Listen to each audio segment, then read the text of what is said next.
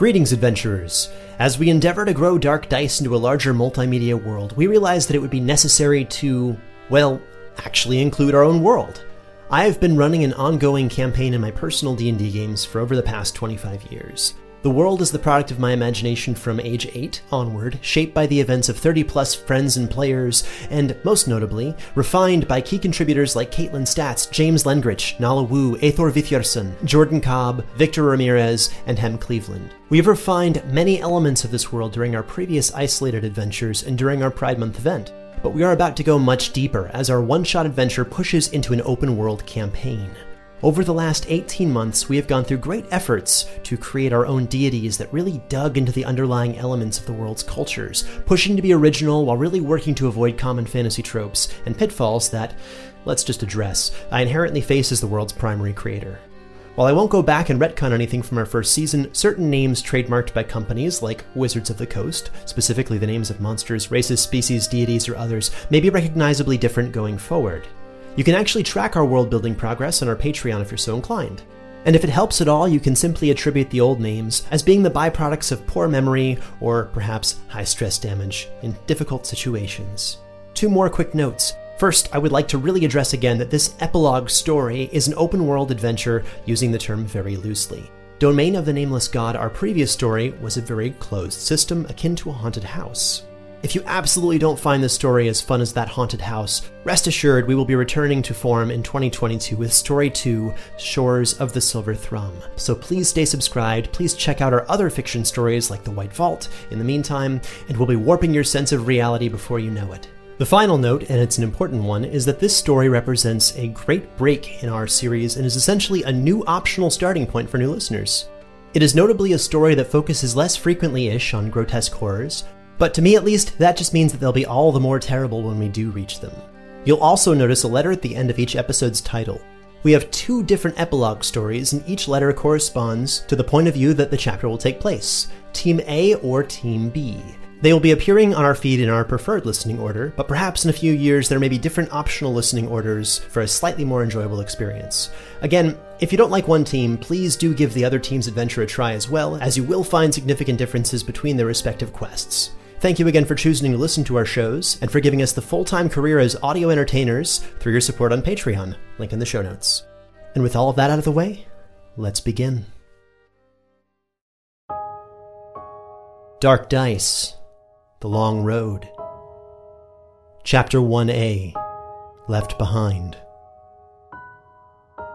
Previously, the team set off from Ilmater's Hope to find the town's missing children. Instead, something else found them. The weary survivors have returned home from their failed quest, and now begin the process of recovery. 18 hours had passed since the team had returned to the broken village of Ilmater's Hope. Rowena Granitepike, the autumn-haired dwarven bard, had forever lost her light attitude, her smiling eyes, and was resting in a cozy bed in a room lit only by dim firelight. Still traumatized by a lingering memory, and unable to experience taste, she had greatly struggled to find the will to consume food, and had lost 11 pounds since returning to the surface. I don't even have a weight on here, dude. And we've already broken from the narrative. Just create one in -7. You say that, but I don't even know how much I weigh or what anything weighs. I can't do measurements very well because my brain can't. How tall is she? 4'11". Father Westpike is 187 pounds. He is with his chainmail shirt and shield, but yeah, based on the wonky American system of measurement, she started at maybe around 150 pounds if I'm going by her character art, and attribute numbers for dwarven muscle. You're quite muscular, and you're slightly taller than me. Based on the other events that took place before losing 7 pounds, now she'd be around 131 pounds, pale, weary, and thinning. A few feet away, standing near a warm furnace, was her cousin, weary Father Sindri Westpike, an ancient cleric of Celagon, Lord of Light, who was casting healing spells to reduce the inflammation in his bad knee, and nursing the black eye he'd received from Rowena a week prior. And he just assumes it's part of whatever happened. Surely Cilial got in a punch somewhere and he doesn't exactly remember it. Yay, he doesn't remember this shit. Which reminds me, per his unhealthily high levels of stress, Father Westpike found that he had great difficulty remembering the events of the adventure, and during his many hours of reflection and prayer, had organized his memories as follows. He could recall with some degree of certainty the events leading up to the final battle, but certain details, like the living cave and a particular encounter within the roaming forest, were simply repressed. After Father Westpike dared a glance at the living sea of stars that threatened to consume the world, the very face of the nameless god, Father Westpike's memory simply went blank. Having spoken with his younger cousin Rowena at some length, he had come to understand that he did not remember the long walk through the roaming forest, closing the gate, nor much of the walk back to Ilmater's Hope. Does Rowena know that he has memory loss? Has he told her? I am assuming she very much knows, because if they bring up Lady Cavernfall or any part of closing the gate, he instantly shows no memory. Okay, take 2. 18 hours had passed since the team had returned to the dilapidated village of Ilmater's Hope. Father Westpike nursed his swollen eye near the warmth of the furnace in the cozy room, which housed 6 cots and a modified butcher's table they'd used to share meals together with Aias and the children. Physically within the basement of the inn at Ilmater's Hope, the beds currently belonged to Father Westpike, Rowena, and the disfigured girl, Odd, whose frail body had withstood the relentless assault of the team. Yeah, she was possessed by Sylvia, yes, alright. Even while mumbling this logic to himself, the words felt hollow. Looking upon the burnt flesh around the young girl's eyes, the wounds from where she'd been stabbed and beaten, the immutable facts could not be overcome as she lay before the old dwarf, quietly breathing in frail slumber. Looking for a distraction, Father Sindri Westpike's eyes shifted toward the other beds before glossing over, his mind flashing through the events of the previous day. He had led a late memorial service for a mutual deceased friend and the village's former leader, Mayor Delvin Brighthope, who had passed during the months of their absence. Sindri had witnessed a brief quarrel between his companion Aias and the inn's current owner, Neddard. Sindri remembered Aias paying for one more night of lodging, and then, just this morning, Aias informed him that he would settle the dispute of the inn's ownership with the men of the crown. Aias had taken his son and the other surviving boy with him, but left Odd to sleep and recover, growling that he'd sooner live in the Azure Kingdom than let his inn be given away to a gods-be-damned human. It took a special kind of person to deny the existence of the gods. Father Westpike wakes up and looks over to Rowena, who still is sleeping. He thinks about waking her up, but decides against it. Instead, he nudges the young girl. As she woke, Odd's expression switched to terror as she looked around the room, confused and blind. I'm sorry, Odd was your name, if I remember correctly? Sorry, my memory's a bit off. I'm sorry. I need to go to the church. I have business there. If you could just let Rowena know when she wakes up. She will feed you if you get hungry, I promise. I'm sorry, I have to go. And Father Westpike walks out the door, closing it softly behind him. Sensing movement a few moments later, Rowena awoke in a cold sweat, the dying images of Sister Cavernsfall fading from view. She took a moment to glance around the room, noting that Odd had stirred. Morning, you okay? Stay away! I'm not gonna hurt you. Your father, Westpike, went to the church. She looks over and notices that he's gone and looks back at her. It's like, thank you for letting me know, but look, why don't we get you something to eat and get you settled down somewhere warm and comfortable, somewhere where you'll be looked after. Aias said he'd take care of me. I don't want your help. But I'm not going to hurt you. What are you scared of? I mean, everything's behind us now. We're back in your home. I mean, we're going to find somewhere for you. I'm not going to hurt you. And she puts her hands out towards her, like showing that she has no weapons. The small spark of optimism died within Rowena as she confirmed that the previous day's magical healing had done nothing to combat Odd's blindness. Magic cannot, in fact, cure everything. She took 5 stress damage with this revelation, noting the seared skin around the girl's forehead and eyes. Oh, I put my hands, just above hers. If you put your hands up, you'll feel me. I'm not going to hurt you. I've got no weapons on me. Startled, Odd rushed back and fell off the bed. I'm just going to scoop her up. As the girl struggled, Rowena could attempt a persuasion check, I'm sorry, Rowena. I did not realize the girl would be this hostile. It's alright, I've got this. I mean, you're pretty scary. You're an old dude with creaking bones, covered in armour. Here I am, just a nice young little lass covered in my normal stuff. I'm stalling so quickly here. 26. Expertise, yo. I remember to put it on. It wasn't what Rowena said, but something about her tone that seemed to calm Odd. Okay, I'll do what you want. Just don't hurt me like you hurt your friend. I didn't hurt no one. We're just trying to get your friends out. You did. I heard you hurt your friend at the gate. I didn't kill him. You killed him. I didn't kill him. He's fine. No, you punched your father. Then you... Oh, no, it's not my father. He was trying to do something silly. But then you stabbed him. You stabbed Soren. No, I didn't stab Soren. Soren was... You stabbed him multiple times. I could hear him screaming. No, I didn't. Gunther told me. While you were asleep, he explained what happened.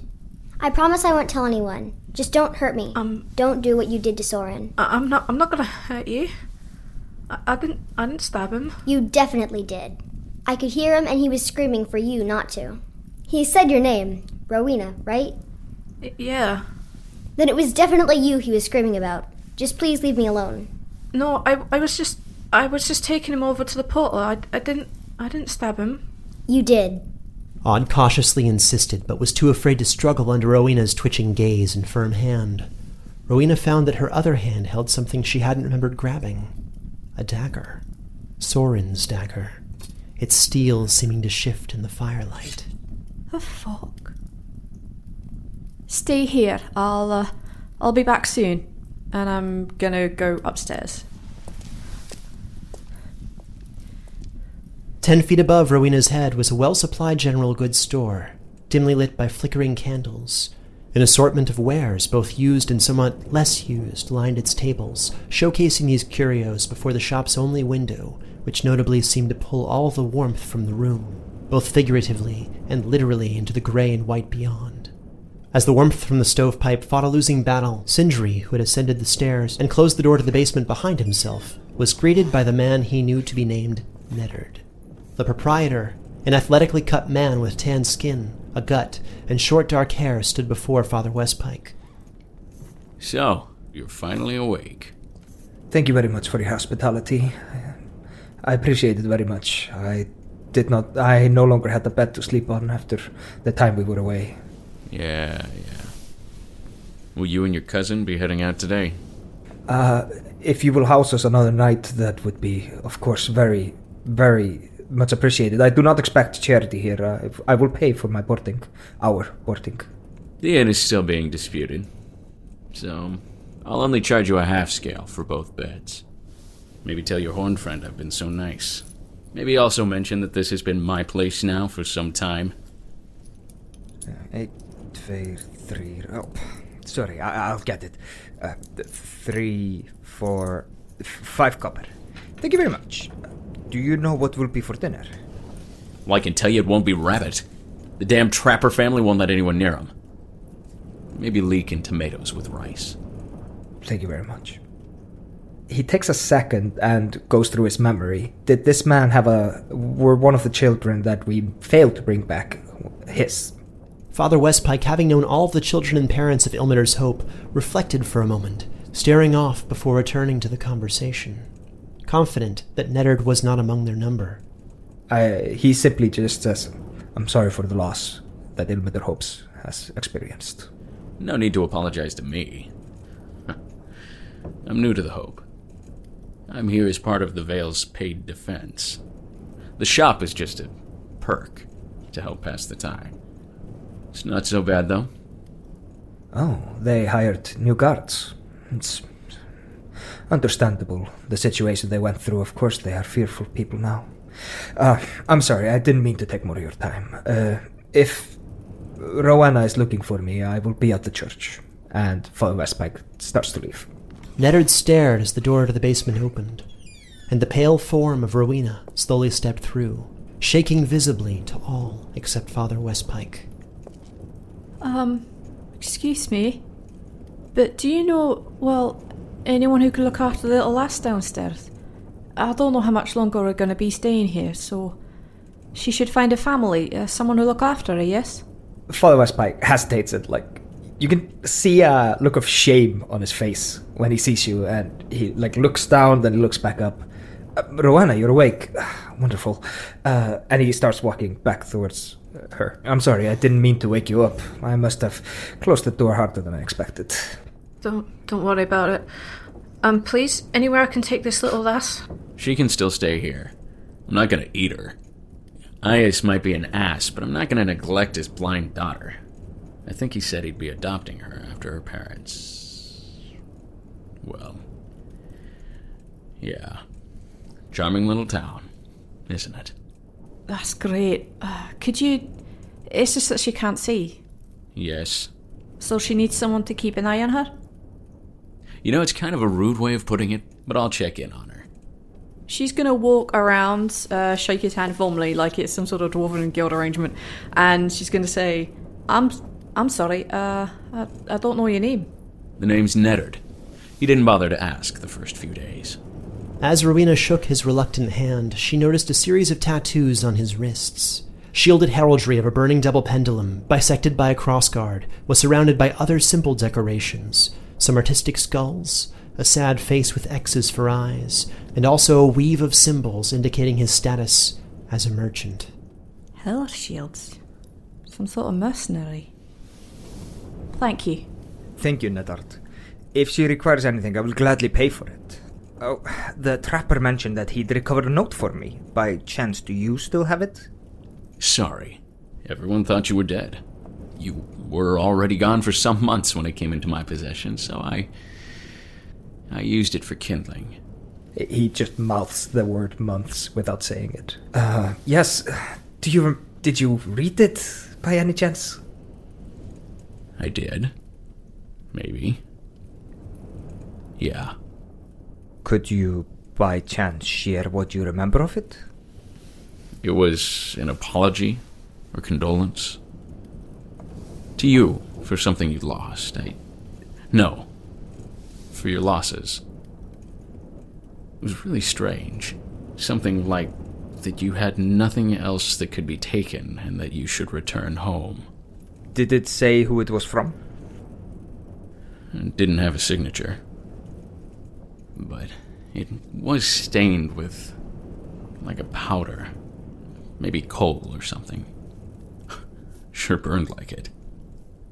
And according to the trapper, the guy who dropped it off looked strange.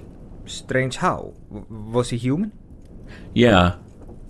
Yeah, something like scars and tattoos with a set of crooked and cracked glasses, I think the trapper said. We were still on okay terms when we talked about it, but... This just confirms Father Westpike's memory of Cole, the cultist we captured in the woods who kidnapped the children. Why would Cole... lost everything? It's been months. It would take maybe a month and a half to walk to the Frost Iron Mountains from here. Well, maybe not walk, travel. Horses would speed things up. Just ignore Father Westpike mumbling the information over in his brain. So, you both seem like you're finally well enough to hold a real conversation. No offense. My boss Nix wanted some information from you, basically to get a better account about what happened to the kids in the report he's inking up. We were hoping you'd help collaborate on the report of the, seeing as there's so few survivors. We wanted to make sure we got the facts straight. Of course, if you have questions, we can answer them. Okay, great. Is now a good time? Sure. Father Westpike struggles a little bit. I shoot him a look of don't even think about it. Neddard pulled up a piece of parchment and quickly sharpened the quill. The entire time, Father Westpike does not look up. He's kind of just staring at shelves and the ground. Rowena's having something very similar. She's trying to recall exactly what happened. She's trying. So, let's start with the basics.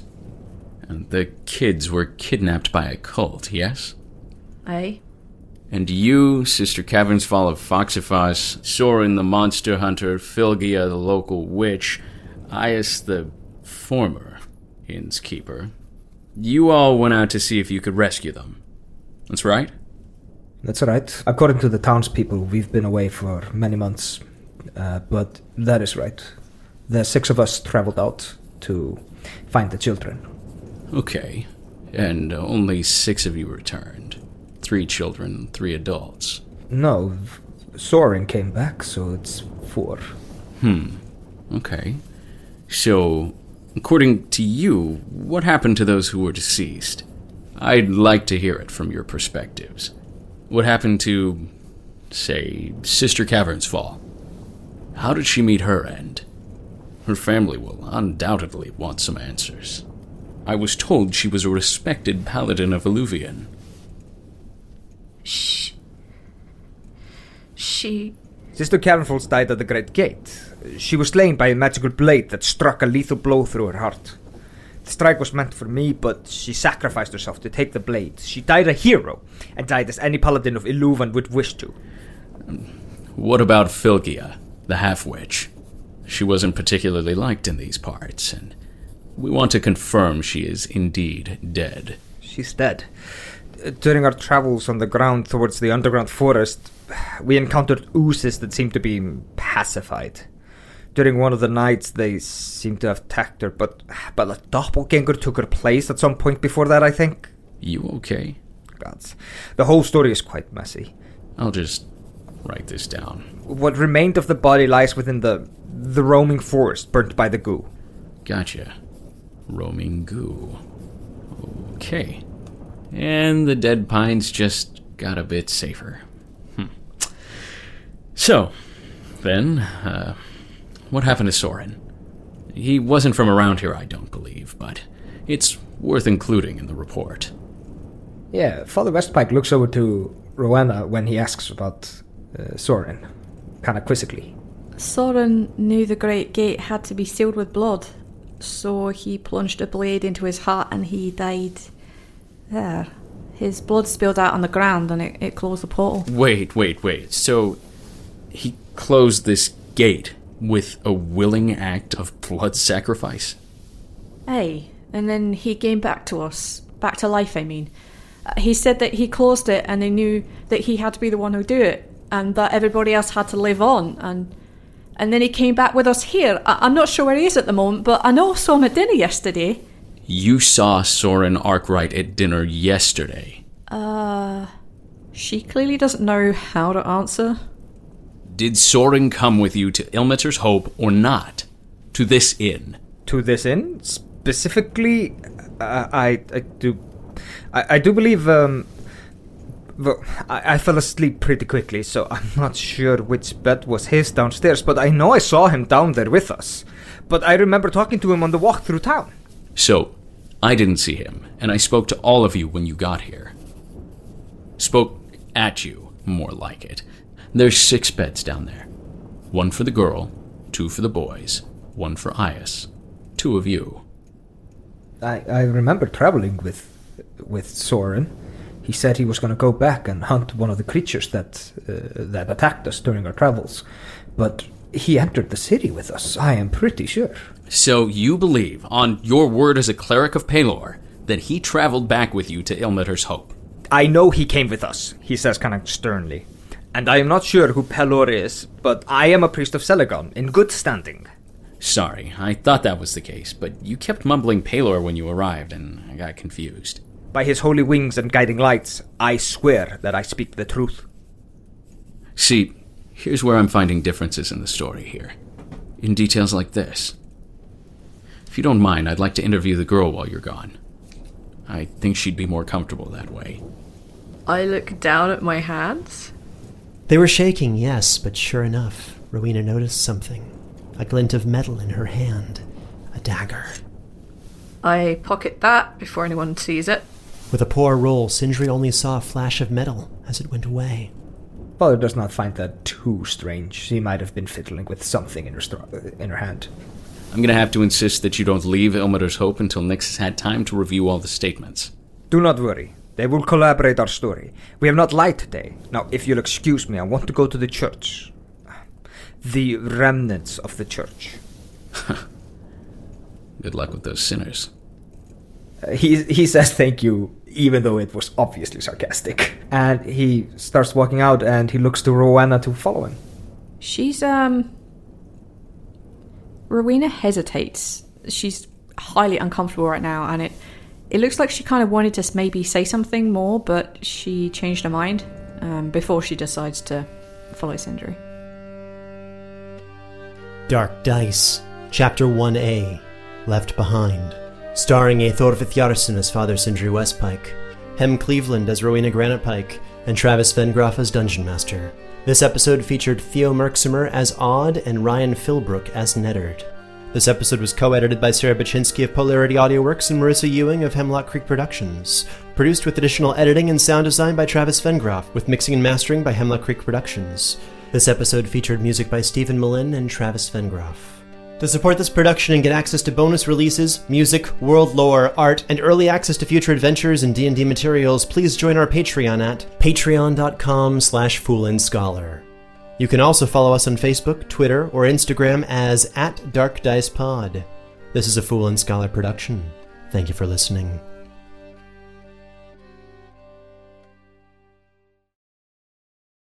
In a world saturated with glossy facades comes a podcast that's breaking barriers. This is Reppin'. It's where we do a deep dive into subjects like belonging, to mental health, to courage, and more. On Reppin', you'll meet the faces you think you know and discover their untold stories. It's real, it's intimate, and it gives you insight into the real person behind the images. In a world of pretense, Reppin' strips it all down. No filters, no facades. Learn and be empowered, and find inspiration through thought-provoking stories that resonate with your journey.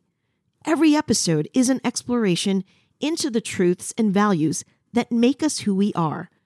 Representation, it's not just about race or gender. It's about you.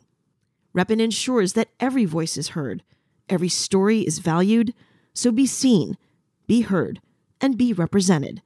Listen to Reppin' wherever you get your podcasts.